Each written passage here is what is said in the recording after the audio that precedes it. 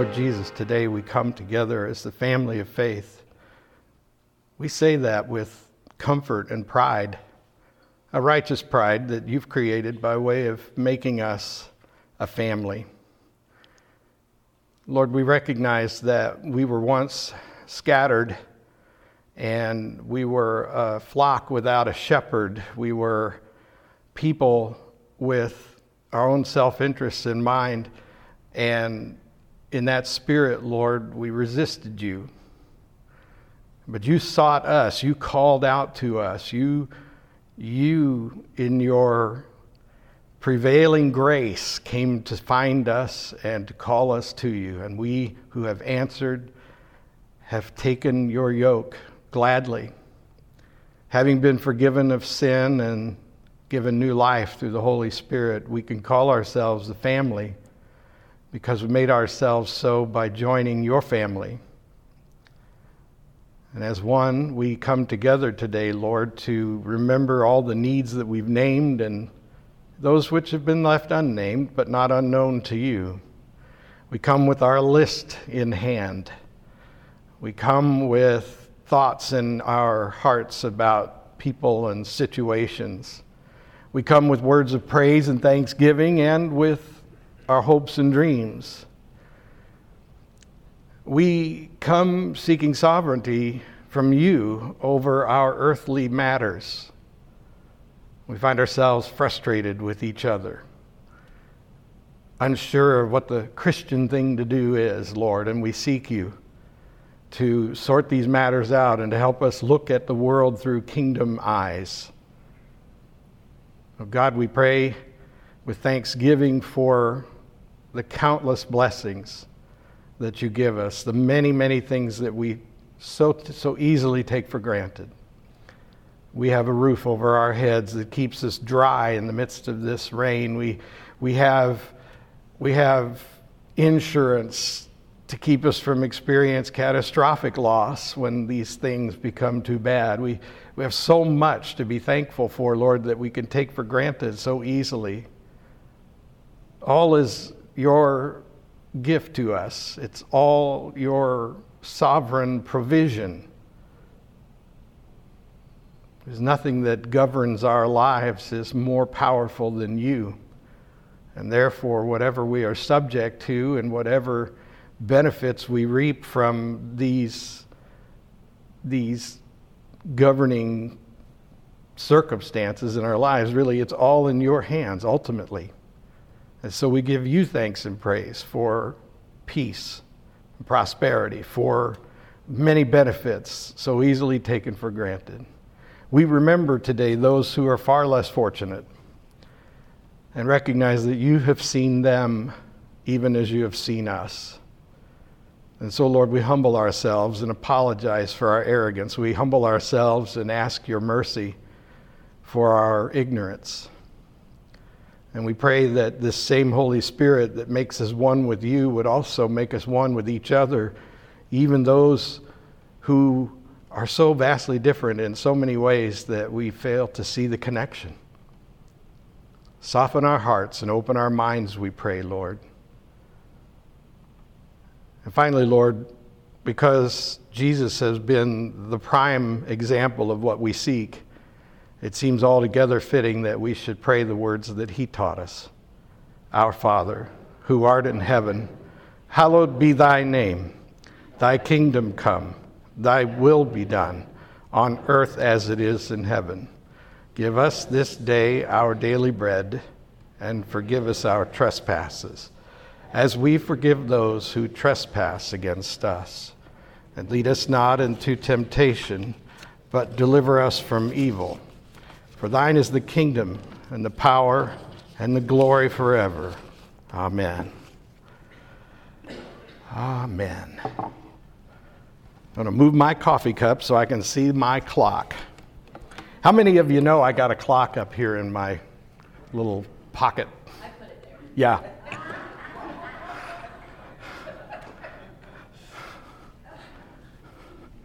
Doesn't mean a darn thing.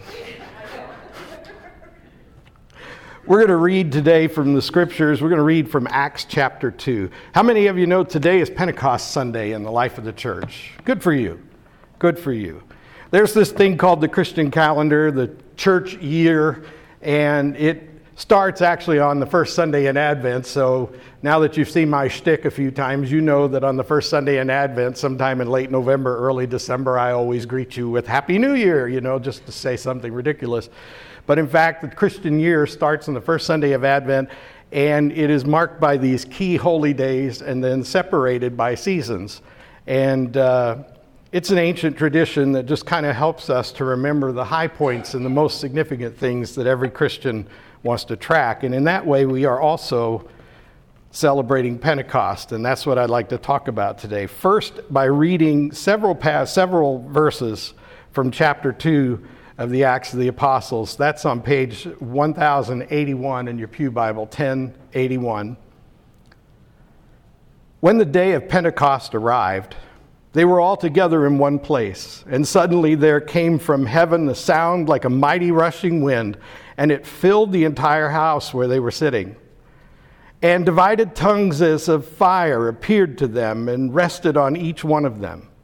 And they were filled with the Holy Spirit and began to speak in other tongues as the Spirit gave them utterance. Now there were dwelling in Jerusalem Jews, devout men from every nation under heaven. And at this sound the multitude came together, and they were bewildered because each one was hearing them speak in his own language. And they were amazed and astonished, saying, "Are not all of these who are speaking Galileans? And how is it that we hear each of us in his own native language? Parthians and Medes and Elamites and residents of Mesopotamia, Judea, Cappadocia, Pontus and Asia, Phrygia, Pamphylia, Egypt, and the parts of Libya belonging to Cyrene, and visitors from Rome, both Jews and proselytes, Cretans and Arabians. We hear them telling in our own tongues the mighty works of God," and all were amazed and perplexed, saying to one another, "What does this mean?" But others, mocking, said, "They are filled with new wine." But Peter, standing with the 11, lifted up his voice and addressed them. "Men of Judea and all who dwell in Jerusalem, let this be known to you, and give ear to my words. For these people are not drunk, as you suppose, since it is only the third hour of the day. But this is what was uttered through the prophet Joel. And in the last days it shall be, God declares, that I will pour out my spirit on all flesh, and your sons and daughters shall prophesy, and your young men shall see visions, and your old men shall dream dreams, even on my male servants and female servants. In those days I will pour out my spirit, and they shall prophesy. And I will show wonders in the heavens above, and signs on the earth below, blood and fire and vapor of smoke. The sun shall be turned to darkness and the moon to blood before the day of the Lord comes, the great and magnificent day. And it shall come to pass that everyone who calls upon the name of the Lord shall be saved." Men of Israel, hear these words. Jesus of Nazareth, a man attested to you by God with mighty works and wonders and signs that God did through him in your midst, as you yourselves know. This Jesus, delivered up according to the definite plan and foreknowledge of God, you crucified and killed by the hands of lawless men. God raised him up, loosing the pangs of death, because it was not possible for him to be held by it. For David says concerning him, "I saw the Lord always before me. He is at my right hand, that I may not be shaken. Therefore my heart was glad and my tongue rejoiced. My flesh also will dwell in hope. For you will not abandon my soul to Hades, or let your Holy One see corruption. You have made known to me the paths of life. You will make me full of gladness with your presence." Brothers, I may say to you with confidence about the patriarch David that he both died and was buried, and his tomb is with us to this day. Being therefore a prophet, and knowing that God had sworn with an oath to him that he would see one of his descendants on his throne, he foresaw and spoke about the resurrection of the Christ, that he was not abandoned to Hades, nor did his flesh see corruption. This Jesus God raised up, and of that we are all witnesses. Being therefore exalted at the right hand of God, and having received from the Father the promise of the Holy Spirit, he has poured out this that you yourselves are seeing and hearing. For David did not ascend into the heavens, but he himself says, "The Lord said to my Lord, sit at my right hand until I make your enemies your footstool."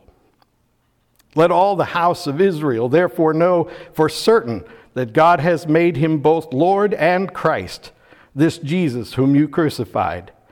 Now, when they heard this, they were cut to the heart, and said to Peter and the rest of the apostles, "Brothers, what shall we do?" And Peter said to them, "Repent and be baptized, every one of you, in the name of Jesus Christ, for the forgiveness of your sins, and you will receive the gift of the Holy Spirit. For the promise is for you and for your children and for all who are far off, everyone whom the Lord our God calls to himself."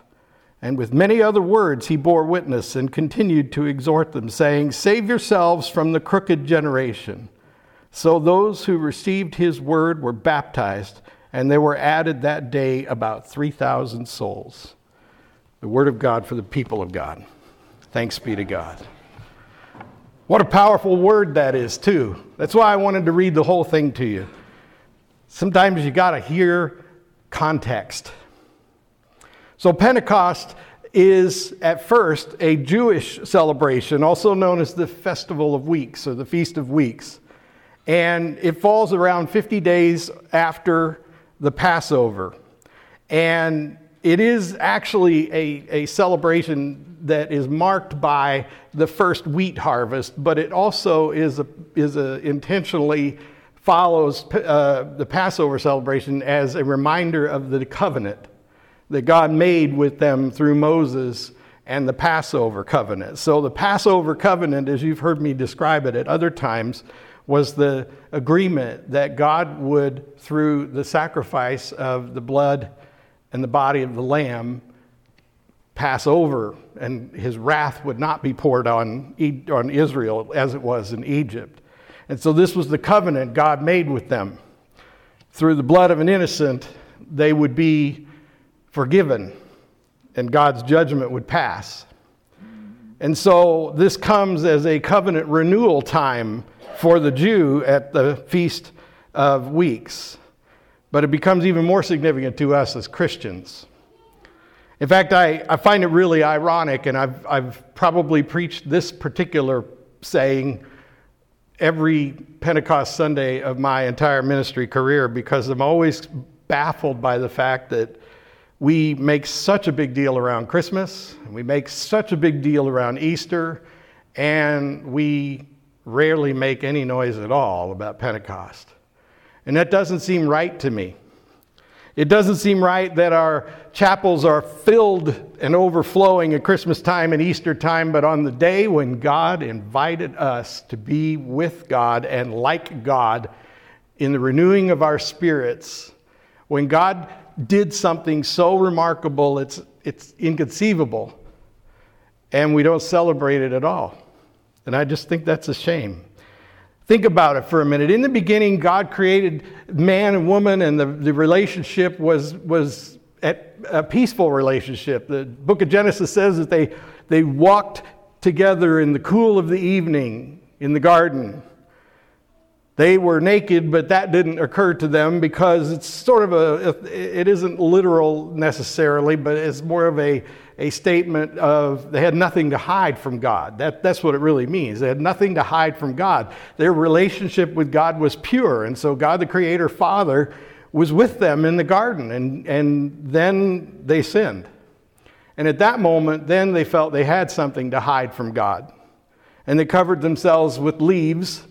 And again, it's sort of a metaphor, but it also could be literally true. And when God recognized that they had sinned, God said, well, now you have something to hide. In fact, we can't be in the same room together anymore. We can't be in the garden together anymore because of the sin. And so God covered them with the skins of animals, which, by the way, is the first indication of God's plan of salvation, because in order for them to be covered with the skins of animals, those animals had to die. And so in order to cover their sin, someone had to die, and its flesh given over to their need, and its blood sacrificed for the sake of covering their sin. Keep that in mind as we move forward, because now God is no longer able to be in the same space with them because of sin. And so God creates a whole series of ways for them to interact with Him, because God's not given up on them. God just can't do what God once did. Now, I know hearing the words God and can't in the same sentence doesn't really make sense, but it's about God's holiness and the fact that we've been unholy or unclean in a way that is as hard on us in God's presence as it is on God. And so for our sake, God can't be in our presence because of sin. For love of us, God can't be in our presence because of sin. And so God views us as from a distance. And God creates mechanisms and means in which there is a relationship between us and God, but it's conditional. And so that's where you get all the stories from Exodus and Numbers and Deuteronomy and all the ancient Old Testament teaching about sacrifices and tabernacles and God being present but at a distance. And only once a year, one particular priest who was perfectly prepared in order to fulfill everything that God expressed, only that person dare enter into God's presence. And even then they tied a rope around their ankle in case they'd missed a step somewhere along the way, and they might have to reel his dead body back out of the tabernacle. So it is a really beautiful picture of how God means to interact with us despite our sin, but God has to create conditions in which we don't end up regretting that we tried to be in God's presence. It's really God's love expressed, and sacrifice is always at the heart of the matter. Giving animal sacrifices and so forth was a way of saying something has to cover your sin in order for you to be in a relationship with me. Do you understand? And then God does the unthinkable. God comes to earth and becomes one of us, like us in every way, yet fully God, and is tempted in every way as we are, but does not give in to sin. And in this way, the Lord Jesus is our Redeemer, because I love the way C.S. Lewis puts it, and I'm probably not getting this exactly right, so call it a paraphrase, but C.S. Lewis would say that God does something God had never done before, something God didn't know how to do. By becoming a man, God has now the opportunity to be like us, but also has to experience what it's like to be like us, like never before. And so with Jesus, we see God fulfilling something that only God could fulfill.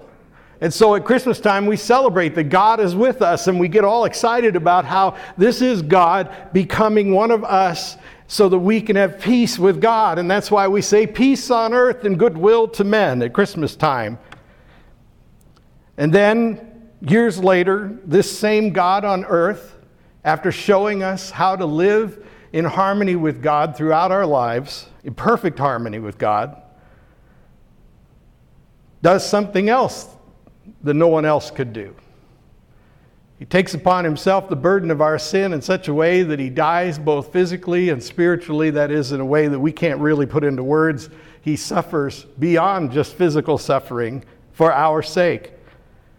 And this, though we can't explain it, is the thing that makes it possible for our sins to be forgiven once and for all. It's like the animal sacrifice taken to an unbelievable level so that there is no more need for an animal sacrifice in order to redeem yourself in God's presence. You simply take upon yourself the gift that Christ has given in himself as our final sacrifice. And then he does something that's unbelievable and improbable and impossible. By his own word, this same Jesus, who is God in the flesh, rises from the dead and becomes a living, resurrected form of himself that we can still encounter to this day. And as unbelievable as that is, we celebrate it just the same with great excitement and joy in the springtime as we come to church with our Sunday best and our Easter clothes, and we go to the cemetery at sunrise and so forth. And so we get that. But then this thing happens that we tend to ignore. This thing that says, now that you have been forgiven, we can be together again. That relationship that was broken because of sin is now mended because of Jesus. And this is why in all of the Apostle Paul's writing there is an ongoing theme about adoption. He's talking about adoption constantly. Remember, he was a Jew of Jews. He was a scholar of Judaism. He understood in great detail, as any scholar would, his chosen topic. And he made it clear to people that because of Jesus, we received adoption into God's family. In other words, God not just walks with us in the garden in the evening, God has invited us into his house. God has made us part of his family. And he has done this through Jesus because, as Paul says, we've become through him co-heirs with Jesus. That is, in the same sense as Roman law would define it, adoption meaning that you have all the rights and privileges and responsibilities as any natural-born son. And in this case, it seems sexist, but what that really means is under Roman law, the son who is adopted has unlimited access to the household of the father. And so we've all been invited into that kind of relationship, whether male or female, with God through Jesus Christ. Unlimited access to the household of the Father. Now, if it stopped there, I'd say that was a pretty remarkable thing. And if we only acknowledged that at Pentecost, it would be more than worth the effort. But that isn't as far as it goes. It goes even further because after Jesus ascends to heaven, he says, I'll send you glory. Glory in this case is a word that literally means what it seems to, but it's referring to the glory of heaven. It means he's going to send heaven to earth, to the people who have followed him faithfully and received the redemption that only he can give. He's going to send that glory to us, meaning we're going to have a little bit of heaven in and with us. That's what happens at Pentecost. The descriptors that were used in this passage are very similar, if you pay attention, to the other times when God appears in the midst of humans. When God talks to Moses on the mountaintop, when God talks to Elijah, when God talks to Jesus on the mountaintop where the apostles witnessed it and so forth. There's always this rushing wind and something that seems like fire, when in fact it's this gap in the fabric that separates space and time as we know it and the place where God dwells. And so literally when they see the tongues of fire on their head, it to me anyway, it seems like an indication that a little bit of heaven is opened up over their heads and poured into them. You know, that's the idea that God has said, not only are you welcome in my household, let's say after you die. Most of us have an enthusiasm for going to heaven when we die. We are pretty readily willing to admit that that's one of the finest benefits of being a Christian and a follower of Jesus, is we can be assured of heaven when we die. But what about while we're here? What about with our time on earth? Well, God at Pentecost gives us heaven now. We are in heaven, so to speak, when we receive the Holy Spirit. The Holy Spirit is by far the most underrated aspect of God's nature in most churches. And perhaps it's because we're afraid. Maybe it's because we think the Holy Spirit's going to make us do strange and mysterious things that we'd be ashamed or embarrassed to do. I don't know. I've certainly been in those churches. I got to tell you about something that happened yesterday. We were just getting ready to leave the family festival down at the soccer complex.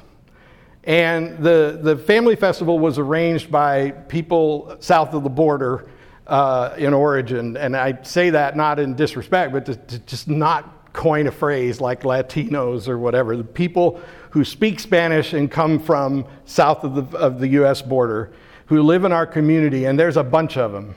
And they're wonderful people.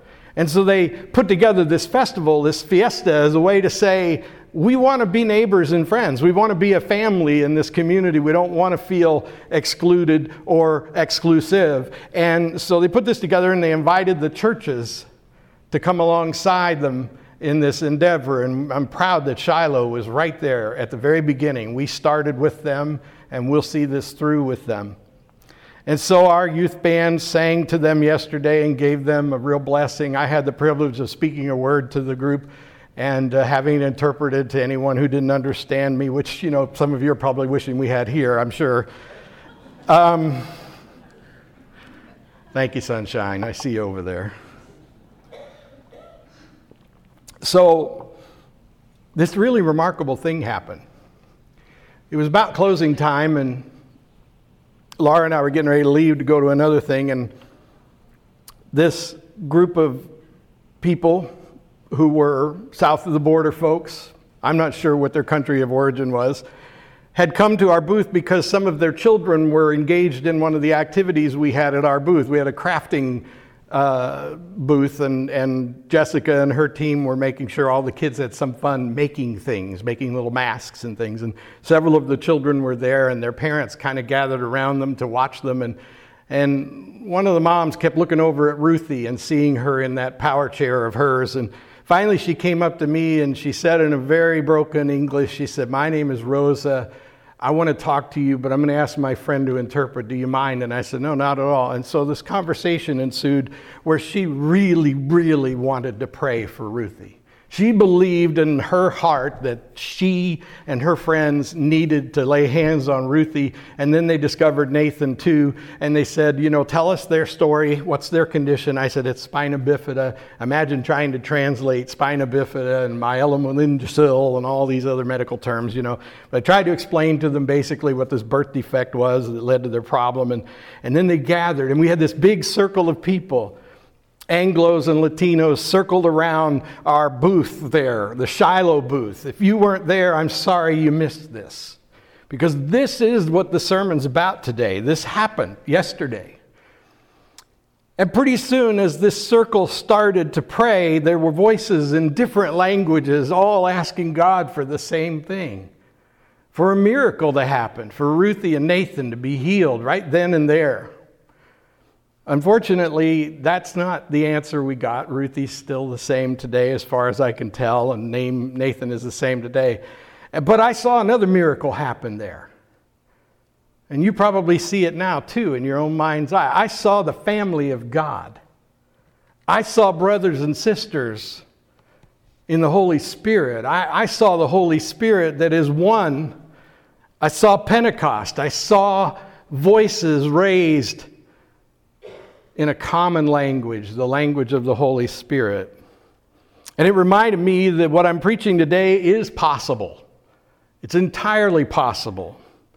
Because we are the family of God. We really are. And the Holy Spirit is what makes us the family of God. And it's a shame, really, that we don't take the church family relationship to the same degree that we readily take our natural family relationships. I have to tell you another story. This one's in the notes. This was about a wedding reception for one of Laura's brothers that we went to several years ago. And at the reception, Laura's mother grabbed Laura and me and started dragging us around the room, introducing us to relatives we didn't know we had. Laura's mom's one of those that can tell you everybody that's related to them.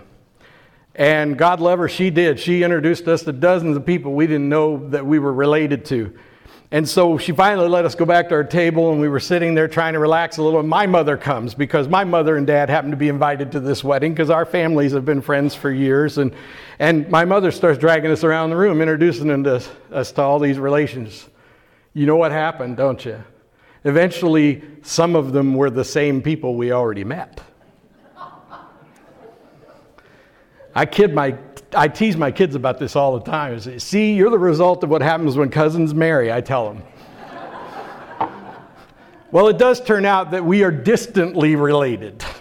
We're not first cousins or even second cousins. We're like 33rd cousins once removed or something like that. But it's ironic and amazing that at a gathering of people we didn't even know we were related to, there were so many people we were related to that eventually we found a connection between our families. That's what it's like to be a part of the family of God.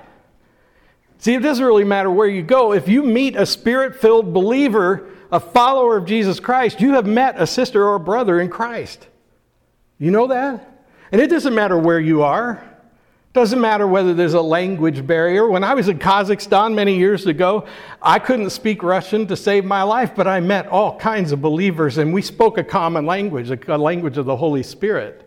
And we found ourselves embracing and hugging as we prayed together, even though neither one of us really understood each other's language. We understood each other's hearts. That's a transformative experience, and I commend you to find that opportunity wherever you can. And it can start right here in this church family of faith. There are people that go to church here that maybe don't go to the same service you do. And so for that reason, you don't really know them that well. But you know what? They are your brothers and sisters. The last thing I want to say to you is basically right out of the Apostle Paul's writings all over the New Testament. Imagine that you are part of this one body, the body of Christ, and you're not an active part of that. To put it another way, imagine that you're like my daughter Ruthie, and some parts of your body don't work. They don't carry their weight. They don't do their part. And for that reason, the rest of the body has to compensate. That's what I've watched with my two children with spina bifida. Parts of their body don't work and don't participate in the overall function. Now, we know why that is. In their case, it's because of birth defects and physical disabilities. But we also see how their lives are actually shortened and the quality of their lives are changed, because the rest of their body has to compensate for the parts that don't work. Well, Paul says it's the same way with the body of Christ. If one part of the body wants to be an eye, but it's been given to be a foot or a hand, then what would the body of Christ be like if it was all an eye? That's Paul's words and me translating them in my own way. What he wants you to understand is that if you are saved by God's grace through Jesus Christ and you've accepted that gift and then you've invited new birth through the Holy Spirit, you're part of the body of Christ, and you are expected then by Christ to play your part in the body. And that means every Spirit-filled believer, everywhere, anywhere.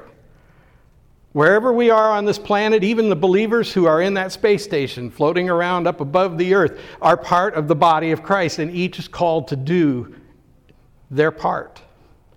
And when they don't, then they weaken the rest of the body. And you know, the body of Christ is a force to be reckoned with if it ever gets all together working in one motion and one movement. This is why I set before us a goal about 2 years ago, a little less than 2 years ago, as to be vital to the well-being of our community. To say, look, if we acted as one body for the well-being of our community, what would that look like? Can you imagine what would happen?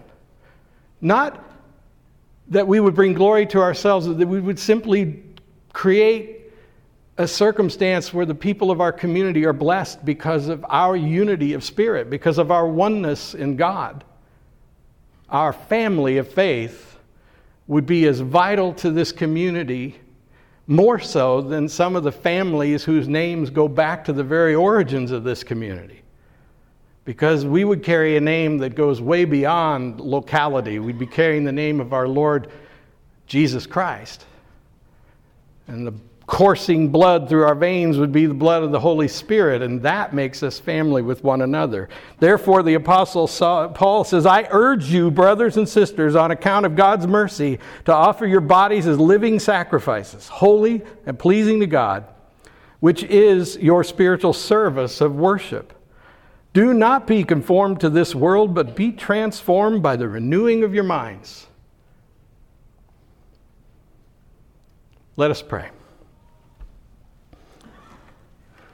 Oh God, renew our minds this day, we pray. Change us forever, we ask, so that you are glorified through our family of faith that you've made us. Help us not to ignore this word, but to take it to heart, to let it change the way we think and the way we act, and help us to let it become the governing power of our lives, your very Spirit, so that we are one body giving you glory through our family that changes the world by being vital as witnesses through words and deeds to our Father in heaven. Amen.